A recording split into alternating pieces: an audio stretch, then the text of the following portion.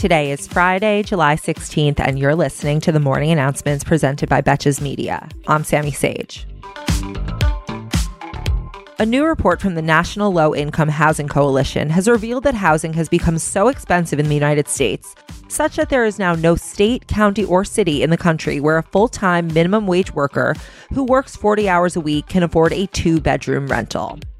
The report also showed that a full-time minimum wage worker can afford a 1-bedroom rental in only 7% of all U.S. counties, and that a worker would need to earn $24.90 per hour in order to afford a 2-bedroom home at fair market rent.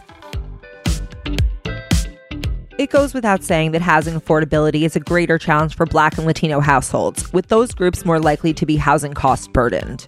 And yet, employers are here wondering why people would prefer to not get a job than work for poverty wages, when they could just be in poverty without even having to work for it. In an effort to curb the impoverished status of an embarrassing percentage of the country, the White House says $15 billion in child tax credit payments have been sent out to the families of nearly 60 million children.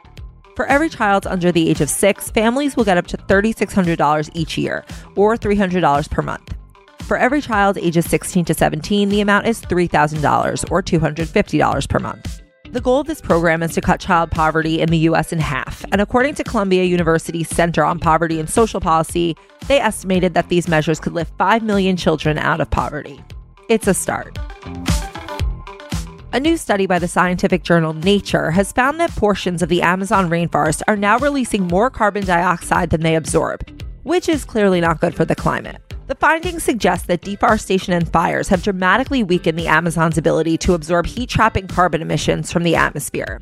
This is obviously very concerning because, to put it in layman's terms, scientists were kind of counting on the Amazon's ability to absorb carbon dioxide. And now that it's actually adding more, that's obviously a huge problem. But, I'm sure it'll be fine and we should continue to do nothing because we still have the filibuster at least. The one thing on our planet that our government seems interested in conserving. To make climate matters worse, NASA has come out with its own study which indicates that the mid-2030s could see catastrophic flooding in U.S. coastal regions, and that it could stay that way for an entire decade due to something called moon wobble. Apparently, moon wobble is a natural thing that has been recorded as far back as 1728, but the result when it does happen is much higher tides. At the moment, normal high tides already exceed flooding thresholds around the United States, but the study shows that high tides will exceed flooding thresholds more often. It also predicts that this could start occurring in clusters that would last a month or longer, depending on how the sun, moon, and earth are positioned. And people said astrology was bullshit. So maybe stay away from buying a beachfront property. Just kidding, I know millennials can't afford houses. In case you were concerned about these mounting issues and who might do something about them, it doesn't look like it's going to be Supreme Court Justice Stephen Breyer, who recently said that he hasn't made any decisions about when he's going to retire. The question of the timing of his retirement is important because if he were to step down, that would give President Biden the opportunity to nominate another liberal-leaning justice who is younger than 83 years old, which is how old Breyer is. Breyer told CNN earlier this week that 2 factors will decide how much longer he serves, his health and his regard for the court. But he also added that he, quote, likes being the senior liberal on the court. That's great, and I really hope he enjoys it enough to make up for how shitty the lives of the rest of us Americans are going to be once we lose our access to voting, abortions, clean air, and basically anything other than firearms. Yesterday, President Biden hosted German Chancellor Angela Merkel at the White House, where they joint hosted a press conference.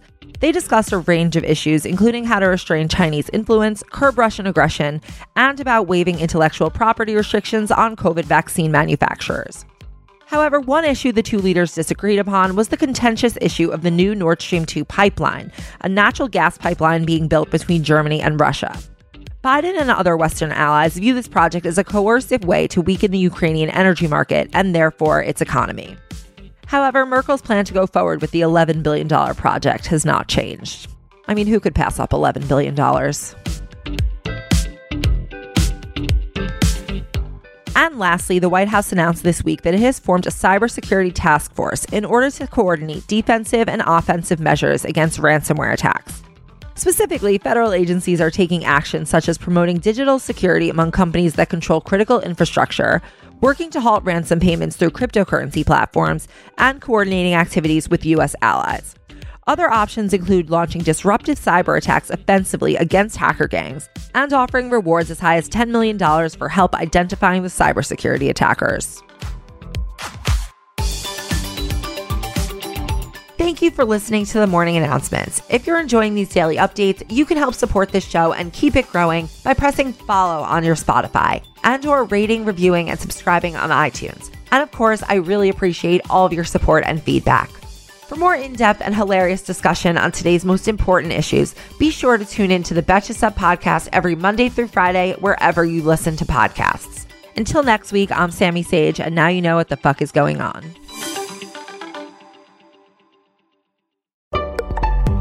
Betches.